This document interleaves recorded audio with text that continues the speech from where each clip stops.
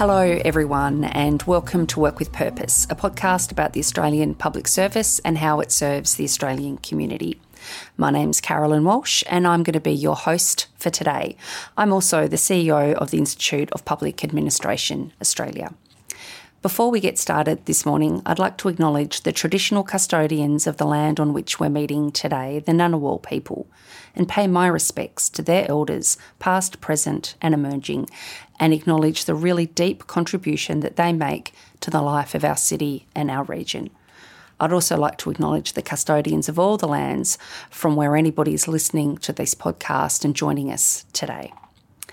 This month, the world celebrated International Women's Day, lauding the progress we've made, but also shining a spotlight on the continuing inequities women face in the workplace and beyond.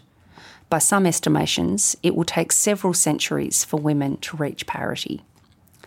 For a while now, mentoring has been hailed as one of the antidotes to these challenges and a key to opening more doors to leadership positions for women.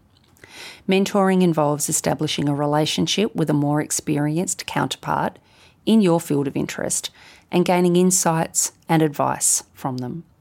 Whether this happens in a formal or an informal setting, mentoring can help women take the next steps in their career, ask for more support or even money, and gain confidence when speaking about their achievements.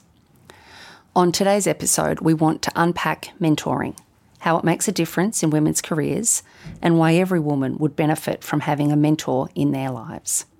In this context, we also want to touch upon the work of an inspirational female leader who championed women through coaching and mentoring, Dr. Margot McCarthy.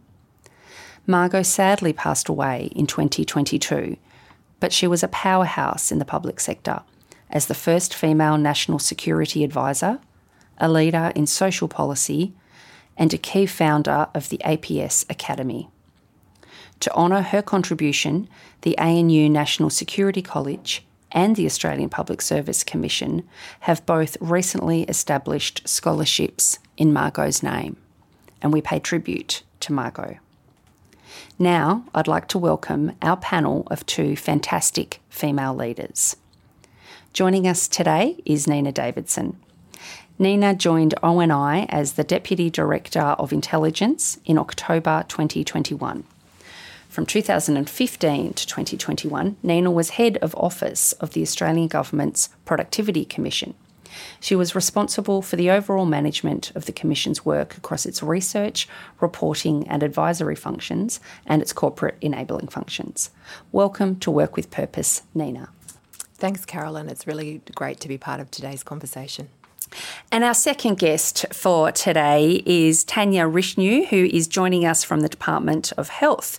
Tanya is currently the Deputy Secretary of the Primary and Community Care Group. Tanya is responsible for leading the department's work on policies and programs relating to mental health, primary care, population health, prevention and cancer screening. Tanya joined the Department of Health in 2015. With a background in social, environmental and economic policy, Tanya has more than 20 years of experience as a leader in the Australian Public Service. Welcome, Tanya. Thanks so much, Carolyn. Great. Makes me sound old. Experienced is the term we Indeed. used. Yeah. Thank you both for joining us for the episode today. We're really excited to explore this special topic with both of you. So to start us off, Nina, can you tell us about a time when someone coached or mentored you and how it made a difference? Yeah. For me, in a lot of ways, Carolyn, it's less about a specific time. It's that I have benefited over my career from mentoring, coaching by a number of people. And when I look back earlier in my career, I often think now that a lot of the time I don't think I was even conscious that I had these fabulous mentoring relationships where part of it was just, I guess, if you like, the role modelling of colleagues that I worked with. But it was also the way, without me even being conscious of it, that they were advising and guiding along the way. And that certainly shaped my career. It was influential in opportunities I pursued because people took the time to talk to me about how I might consider options. And also another thing that comes to mind, particularly today as we're reflecting on Margot and her contribution in many ways. You know, Margot's someone from whom I benefited from her advice and guidance. I had the great privilege of working with her when she was at Prime Minister and Cabinet, and I can recall just side conversations where she was providing advice and guidance to me, which was incredibly valuable. Lovely. And Tanya? Yeah. Is there a great example of mentoring and how it supported you? So, I mean, like Nina, I've had mentors throughout my career, and in fact, at any point in time, I've often had more than one. And they give me different things and they give me different advice and different perspectives. The examples that kind of most readily came to mind for me, and Nina's already mentioned Margot, who was just this amazing force of nature, and all of us who ever worked with her know how privileged we were to work with her.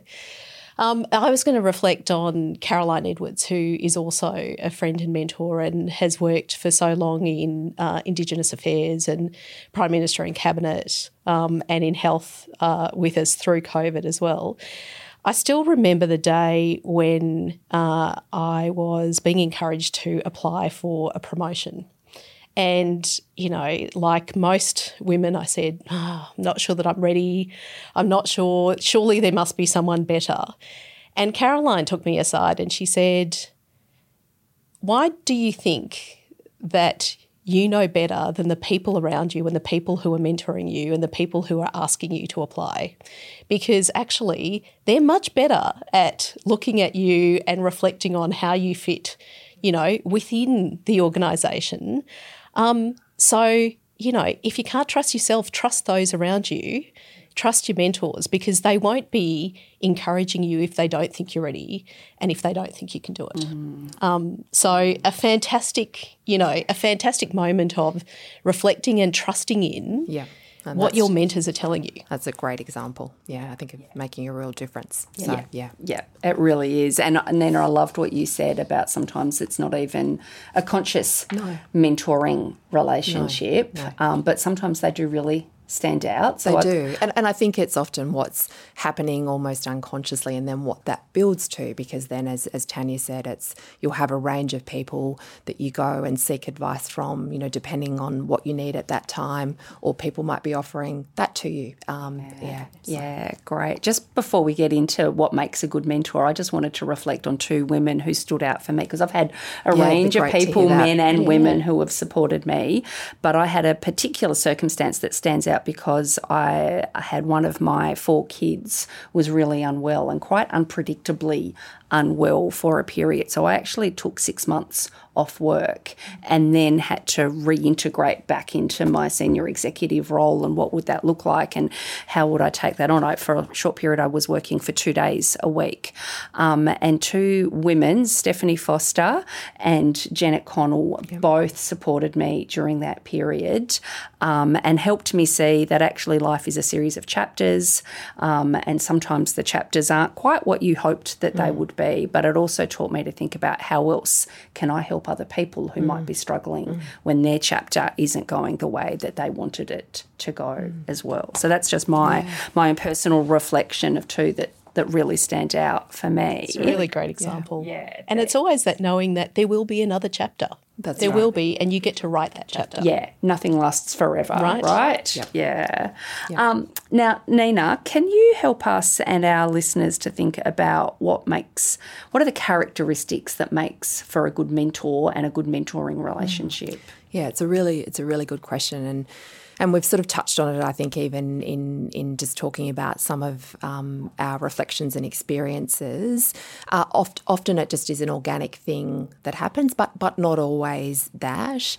I think that some of the ingredients are openness and honesty. So it's being, willing and able to have honest conversations, and that includes particularly if this is if it's a formal mentoring relationship, that if it's not working, that's okay. It's finding the right person for you at the right time.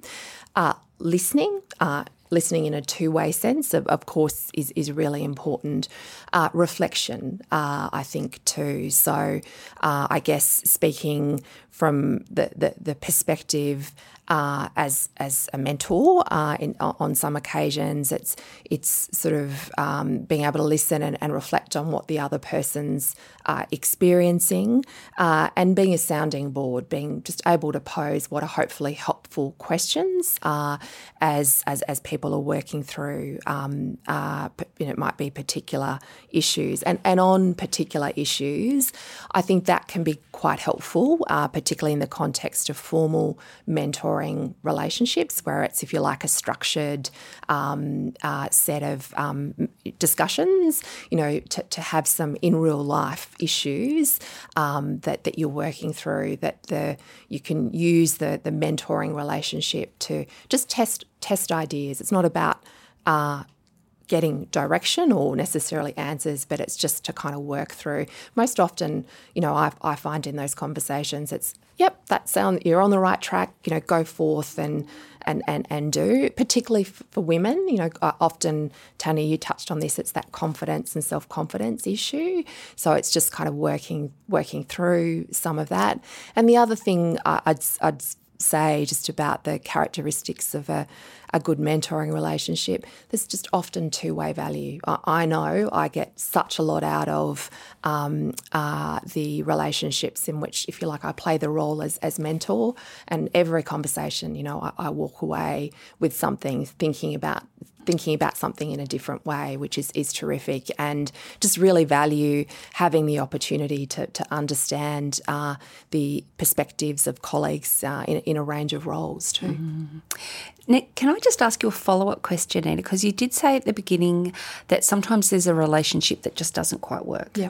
What would your advice be for someone who is either a mentor or a mentee and they're thinking, I'm not sure this gels? Yeah. How do you navigate that? Yeah, well, look, it's something that I think it's always important to talk about right up front. It's sort of part of the initial kind of conversation, so that then it just sort of creates that room. If it's not gelling, it doesn't work, we've recognised that up front, and it's okay, not to continue on. So that's just if you like, a kind of basic way of laying the groundwork, and maybe even setting a point if it's establishing a new formal sort of set of mentoring discussions, is let's come back and check in at the 6-month point. Is this still working? Is it giving you what you need? And if it's not, that's okay. It might be, maybe I can help you find someone else who might, just be better placed to provide you what you need at this time.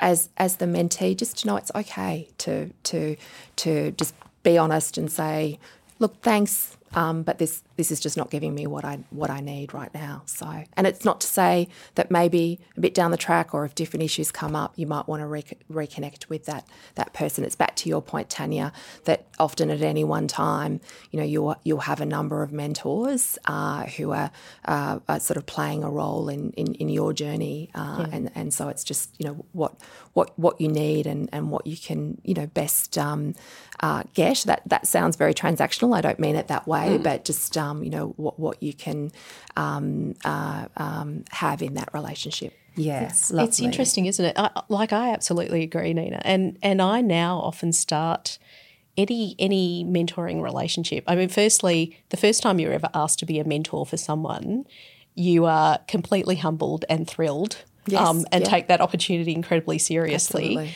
So often people will say, I wasn't sure about asking you.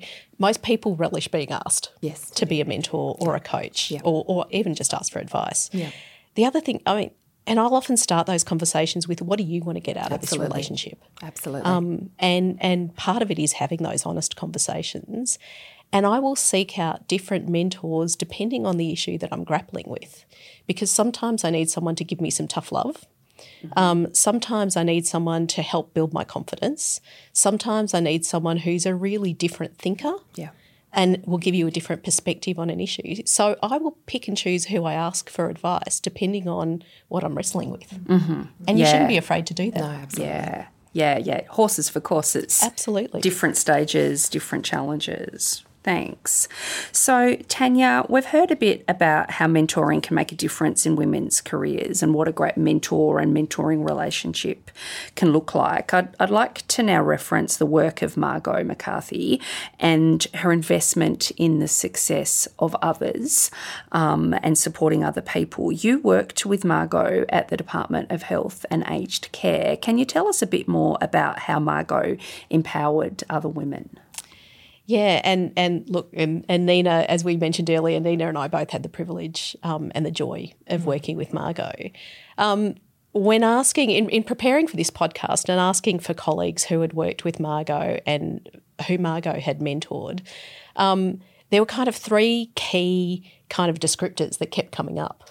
And one was, she was absolutely fierce. And fierce in a really gentle, unassuming way. But, when you think about her career and her promotion within Defence, in a time when SES, female SES in Defence were not the rule, they were absolutely the exception, to be the first female national security advisor for the Prime Minister as a woman is just an incredible feat. And then to move from that into social policy and into an area like aged care of, really complex issues and challenges, she was absolutely fierce. She had this amazing curiosity and compassion. So she would always question, but it would be really, questioning the curiosity and really at the heart of the social policy challenge, what is going on here? So it was a questioning that went to the issue, not the person. And the other word or the other descriptor that always comes up is Margot was a class act. Yeah. And it sounds kind of... I love that. But she was an absolute class act. And no one who knew her would describe her as anything but stylish, direct, absolutely had a core of integrity and ethics. And she brought that to every mentoring relationship. And she specifically chose to mentor young women and, both in the security and intelligence area because she was, a leader in that area. But also in social policy and health and aged care and across the APS. She was instrumental in setting up the APS Academy because she felt so absolutely fundamentally committed to those core values of the public service and seeing women take every opportunity to help build the public service. So, she very deliberately mentored women. She very deliberately would often give you some really challenging questions about why we're doing it that way. But it was always about the issue and about making both you a better leader, but the public service a better place to work. Fantastic. We all want the public service to be a better place to work for everyone. And certainly we've made some strides in gender equality and equity and parity across the service in lots of areas. But Nina, according to the Australian Women in Security Network, the share of women working in security roles ranges between 11 to 25%. How can mentoring help to bring this number up? Yeah. Good question, Carolyn. And just to note there, we've still got a way to go across security roles in terms of how, women fill the broad range of roles across our security work. I think mentoring can play a really important role, but I'd also say that mentoring is only one part of the puzzle to improving career outcomes for including for women and women in security and intelligence. So one way that I think mentoring can play a role is to help encourage people to consider, career options and pathways that they might not otherwise consider. It's sort of to open up the thinking, even for women who are already in the sector, but also for women who are outside of it, who might not, just have such opportunities on their radar. I think in any sort of sector, mentoring can help women sort of navigate career paths and move into sort of leadership positions. It's by drawing on others' experience that can kind of help navigate the now. So I think that that's where, again, it's another way that mentoring can play a role. But as I said, mentoring is only one part of the puzzle. There are other, if you like, sort of broader issues that organisations, need to be aware of and focus on. And that really goes to the culture of workplaces. So really considering, do all types of people feel welcomed and valued? Is it a place where everyone feels that they're empowered to deliver and contribute? And this is, if I'm stating the obvious here, but it matters so much because diversity is so important to delivering effective outcomes across the public service. So is there enough diversity of experience and perspective to really get those good public policy outcomes that you were sort of talking about, Tanya, that Margot was so committed to achieving? And so we really need that diversity in our workplaces, ensuring that our workplaces are diverse, that they're inclusive for women to come in, but also for people from all types of backgrounds, and in having that sort of focus in our workplaces, it means that not only can we attract people to come in, say, to my sort of sphere, or the security sphere, but also make it a better place for people to continue careers in as well.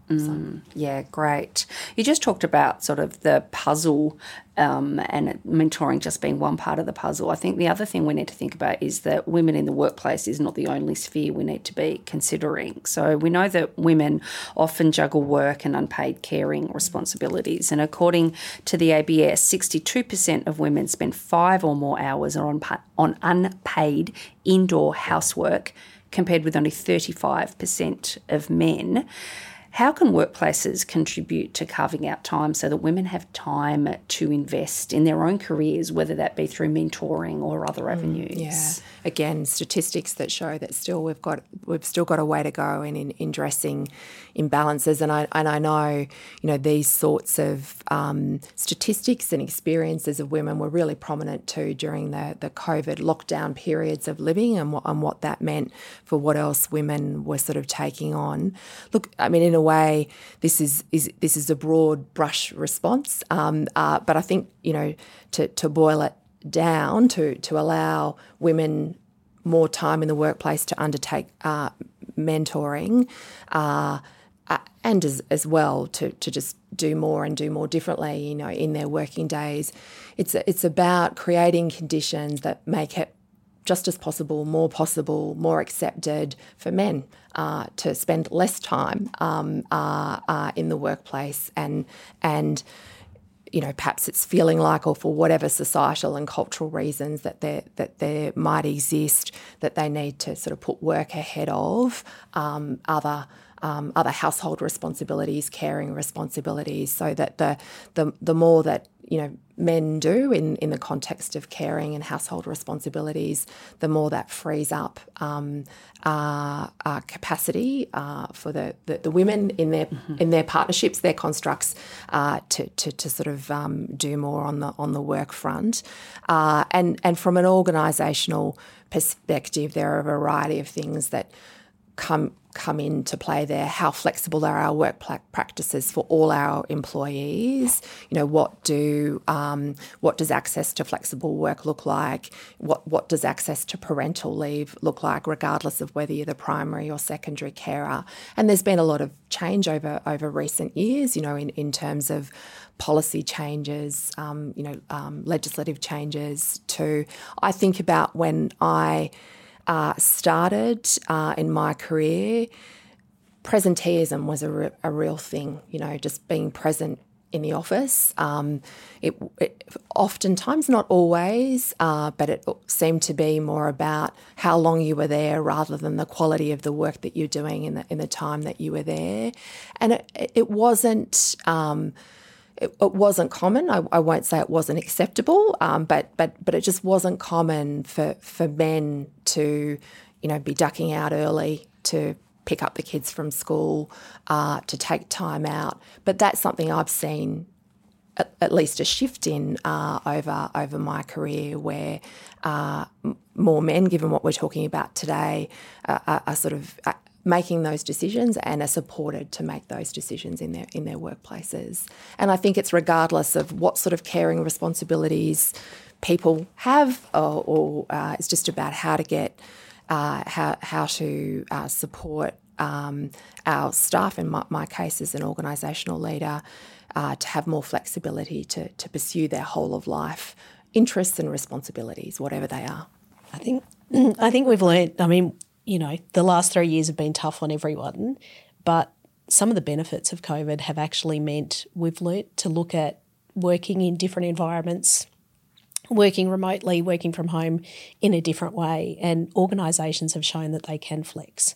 And I'm hopeful that will actually make, work and opportunities much more accessible to women in particular, but also men and people from across the country. The other thing I often reflect on, and particularly, I see time and again with young women kind of right in the midst of their career at kind of EL1, EL2 level, self-limiting and actually censoring themselves before they actually even have an opportunity to be told, no, this is not the opportunity for you, or how are we going to make this work? I will hear them saying, oh, look, we're thinking about having a family, or I'm, pregnant, I'm not going to apply for that promotion. And I say, why not? What is it? Because this is, as you said, Carolyn, this is a chapter. And actually, if you're the best person for the job, you're the best person for the job. And I will wait for you. I will make arrangements for that. So, my encouragement for them is also don't be your own censor. Mm-hmm. I completely endorse that. Yeah. A small anecdote from me.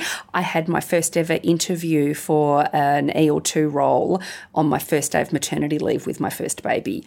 And I got the job, and they waited for me, and it was fantastic. It was great. But there were leaders in the public service who were willing to do that. Well, not willing, it was a benefit to them. Absolutely. It was a benefit to them. Right. And I keep saying to young women, the organisation gets as much out of you as you get out of it. So go for it. Great. So we're nearly out of time, but I'd really like to pose one final question to both of you.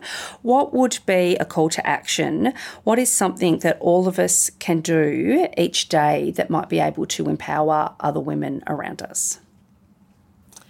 That's a big question, so I'm going to take a little bit of leeway and say not just one thing, but I always feel, I need to lead by example. I need to be as courageous as I'm asking, the women around me to be. So, part of it is actually leading with courage, and leading with authenticity and integrity.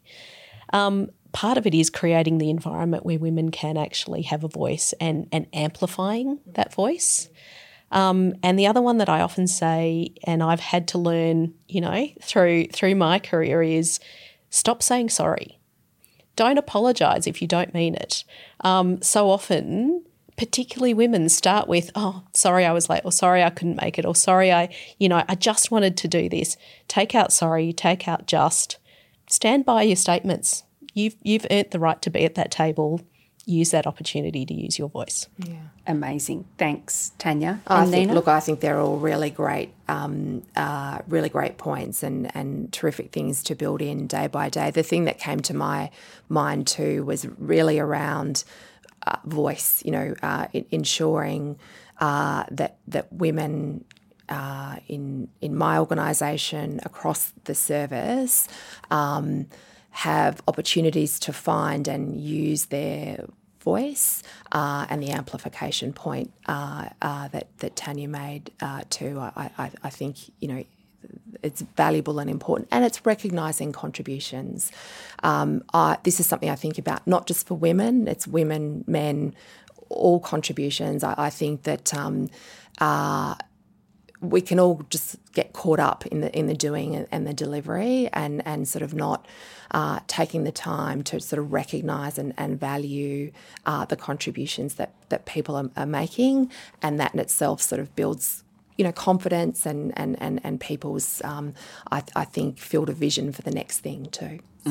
Amazing. Thank you, Nina, and thank you, Tanya, for such a fantastic and empowering conversation today. Thank you, Carolyn, and thanks, Tanya. It's been a great conversation. It has. Let's continue it. Yep. Thank you, Nina and Tanya. If you're interested in some of the statistics and information we've referenced today, we'll leave links to these in the show notes for you. And don't forget to connect with us. The best way to do that is via our IPA ACT or content group profiles on LinkedIn, or by sending us an email to events@act.ipaa.org.au. Work with Purpose is produced in collaboration between Content Group and the Institute of Public Administration Australia, supported by the Australian Public Service Commission.